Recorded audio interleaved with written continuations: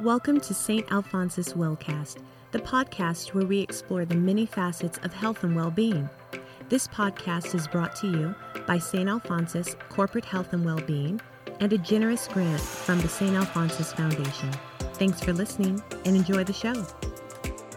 Hello. Welcome to the St. Alphonsus Wellcast. This is Kim Kleaveland. I'm the nurse practitioner with St. Alphonsus Corporate Health and Wellbeing Department. And today we are lucky enough to have another guest on so we can continue our brain health series where we're discussing all sorts of facets of brain health, considerations for individuals who themselves or have loved ones who are suffering from mild cognitive impairment or more advanced cognitive impairment. And we are talking about things that can increase your likelihood of developing cognitive impairment or dementia, things that can improve your overall risk, how to help your loved ones when they are in this predicament, and so forth.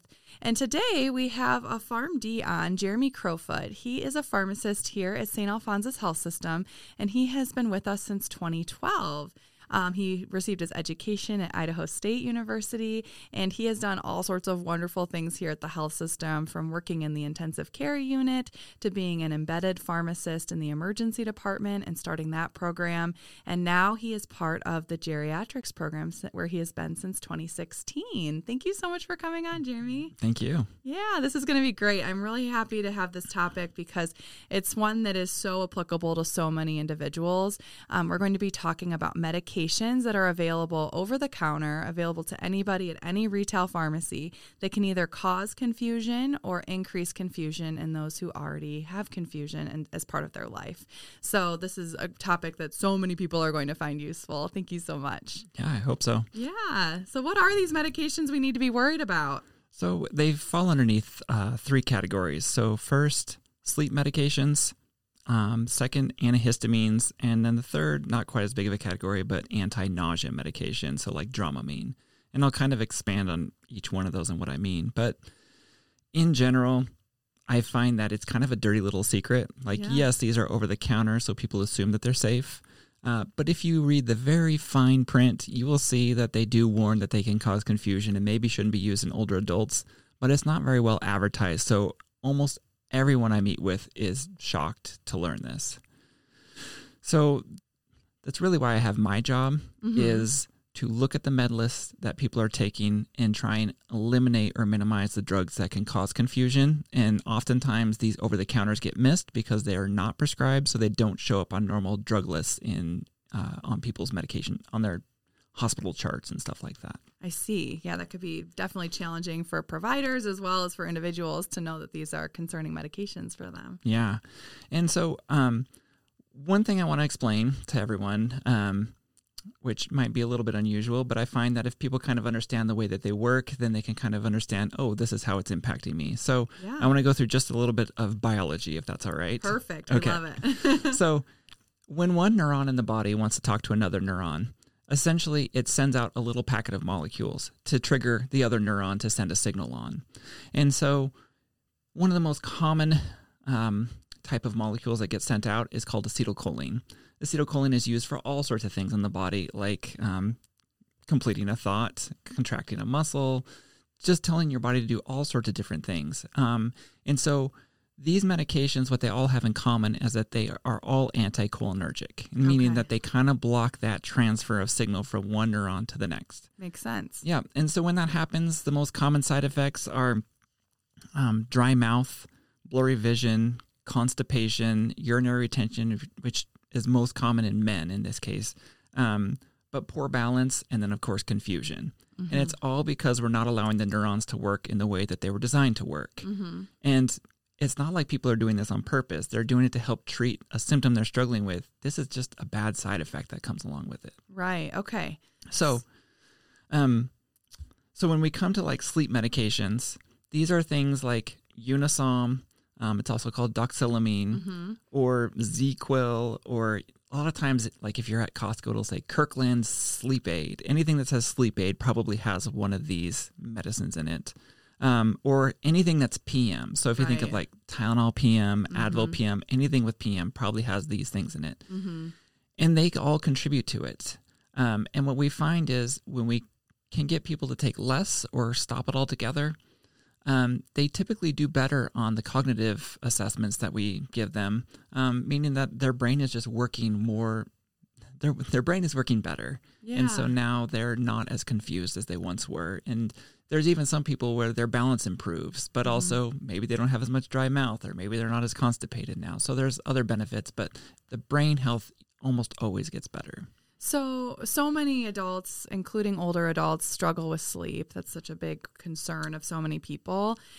When someone's taking a medication regularly or occasionally for sleep and they're performing poorly on cognitive tests, is it something where they can stop the medication or stop taking it and immediately that will improve? Or will they still notice some residual cognitive impairment that maybe is worse than it would be otherwise if they've taken it a few days prior? Does that make sense? Yeah. So typically these medications, they last for 24, maybe 48 hours in the body. Okay. I mean, if you think about it, people take sleep medications to be able to help sleep at night, right? But we do notice what's called a hangover effect, and that goes into the next day. And so what we find is a lot of people will feel more groggy throughout the next day, especially in the morning. And they often attribute to they didn't sleep well the night before, so maybe they increase the dose that night, and the cycle gets worse. I can see that. But if you can end up stopping the medicine, which, number one, if you immediately stop it, you probably will have a hard time sleeping especially that first night, but it will get better over time. And there's other things that we can try to improve on. But let's say you can just flat out stop the medicine. I would not take a cognitive assessment that day. Gotcha. Yeah, makes sense. I would give it 2 to 3 days, but by 1 week, you could definitely see how much that sleep medicine affected your brain health.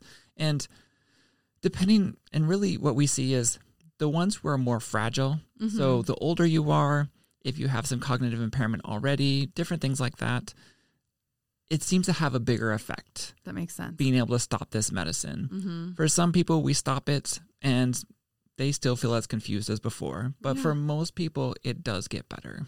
That makes sense. So maybe using some other mechanisms to improve sleep hygiene or to help with your sleep might be a better strategy than using one of those over-the-counter sleep aids. Sleep is such a huge concern for so many people. Like, it is probably in the top 2 or 3 concerns that we have to address in our clinic. I think I even mentioned my sleep before we started this podcast. It's so hard. And so it's what we like to focus. We're not here to discuss how to fix sleep, but we do have things that we work on so that we don't need as much medication. But I will say that if someone wants to try something to help with sleep that won't affect your memory as much, it would be melatonin. Okay. And melatonin, we consider that far and away the safest thing.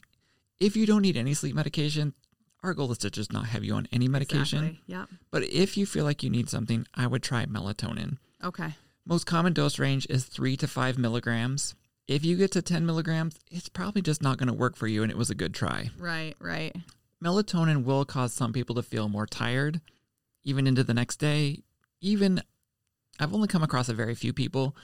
They might feel a little bit confused the next day, in which case I would just reduce the dose of melatonin. But compared to all the other medications for sleep, melatonin is the safest. That makes sense. And again, just wanting to give the caveat for the podcast listeners that we are healthcare providers, but we are not providing medical advice to you. So it is imperative that if you have these concerns that you discuss these with your own provider. But yeah, so it sounds like melatonin is a much safer option in terms of cognitive impairment and memory if needed, but minimizing that as much as possible is the best bet. Yeah, definitely. And I think the next thing to bring up is beyond sleep medications, and really the thing to point out is these sleep medications, like the PMs, the doxylamine, the sleep aids, they're all based on old antihistamines. So we all are pretty familiar with Benadryl, or diphenhydramine is the generic name in that drug. Or chlortrimeton is another one I've come across multiple times. But basically what these are is they're all old antihistamines. They're created in like the 1950s and 1960s. And it was really what we had for a long time to help with allergies.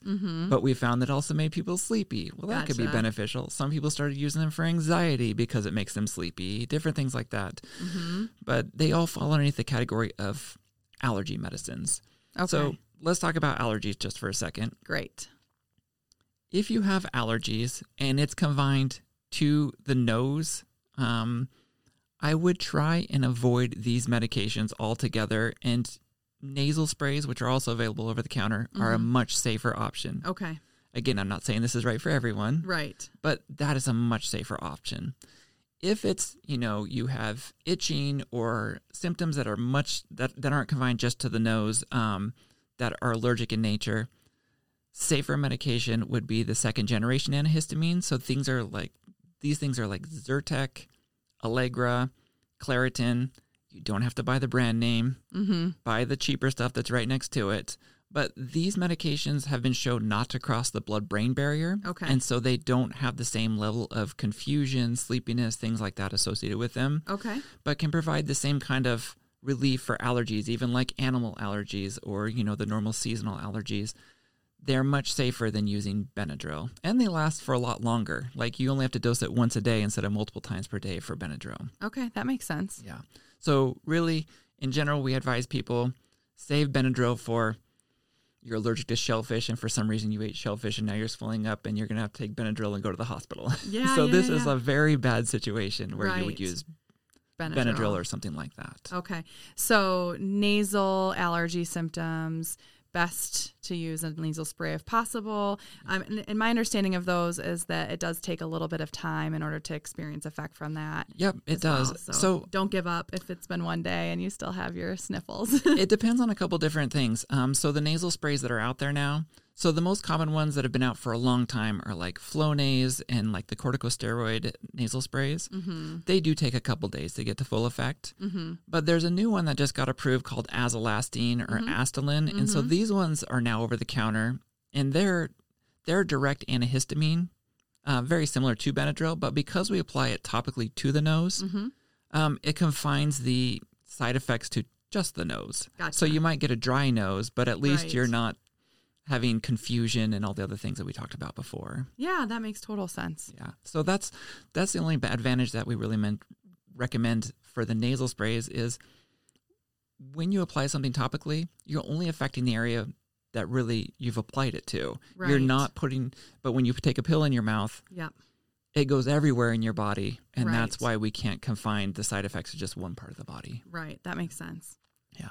And then just to add this on, because it falls underneath the same category. So anti-nausea medications would be like meclizine or Dramamine, which people take often if they're going to go on a boat or they're riding in a car or something like that and they get car sick. We don't really have good alternatives to those. They are just like the other ones. They're just old antihistamines. But we don't really have alternatives. So what we recommend to people is if you need it because you're going to go on a boat trip or something like that, try and take the lowest dose. You don't need to take it days before and days after. Just try and take it for the shortest duration that you will actually need it, just to get through that phase. Gotcha. If you find that you are still having to take it for a long period after that, it probably is a sign of a bigger medical thing that needs to be evaluated by a provider. That makes sense. I certainly have heard of, lots of things people do in order to keep things at bay. But, there are some of those like C-bands and things like that you can try that use acupressure points that some people experience relief from. But it makes total sense to try to, limit your dosing of some of those medications because of the concerns with confusion. And I will say that in our clinic, like beyond what we're talking about right here, our goal is always the lowest effective dose of every medication. Right. Sometimes that means we have to increase the dose of a medicine.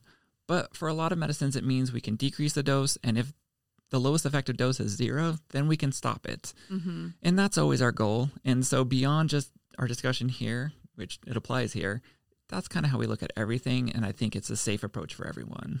That makes sense. And, certainly anyone can be susceptible to some of these side effects or concerns with cognition when they're taking these 3 types of medications, the anti-nausea, the antihistamine medications and whatnot. And so we want to be mindful of that. But then certainly, for anybody who is an older adult, which may even include people in the 65 and up range, even if they feel, particularly vibrant and still doing quite well, which is our hope for everybody. So it's always a best practice if you are considering taking a medication over the counter to still consult your primary care provider. Is this a good option for me? Do I have any reasons I shouldn't be taking this medication? And involve your whole care team in that process just to be safe. Yeah, you're exactly right there. That's great. Any other points that you can think of that might be important for individuals to know when they're considering some of these over-the-counter medications?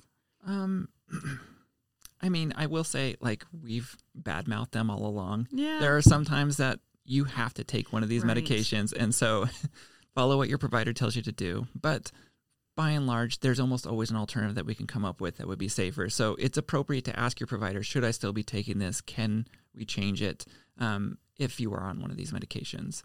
I think one more thing I'd like to mention, though, is because we're in the realm of over-the-counter medications right now, I often get asked, what about the supplements that are available for over-the-counter use? Mm-hmm. Trying to think of a nice way to say this, but essentially, none of them have evidence for benefit. Okay. And so don't feel like you're missing out on something because this product costs $100 a month or something like that and you can't afford it. It probably doesn't work anyway. The supplements industry for brain health is one of the biggest in the United States. It brought in 2019 something like $4 billion. Oh, wow. So and obviously a concern for people, and people are hoping to do anything they can to improve their brain health. Yeah, so there's a lot of advertising. There's a lot of money that other people are making off this. But when you look at, did it help people, there hasn't been any evidence that's shown that these things help people. And so what I tell people is, if you want to try it, almost all of these, they're just vitamins. They're probably not going to hurt you. And because they're over the counter, I don't feel like I'm giving advice like you should try them or anything like that. But they're available. People are going to find them. If you don't see any benefit within a month, go ahead and stop it. And almost nobody sees any benefit at all. And so don't feel guilty if you stop them. It's really because we don't have many medications that are good, that are prescribed to help treat these disease states, that this whole industry of over-the-counter products has sprung up, and it's because it's trying to fill a void. So that makes sense. I think everyone's sort of desperate, and in order to protect their brain health as they're aging, and any of these promises and claims from these companies are very compelling at times. So it's definitely a good reminder for us to be thoughtful about what we're putting into our bodies and trying to find things that actually have demonstrated proven effect. Yep, that's exactly right. That's great.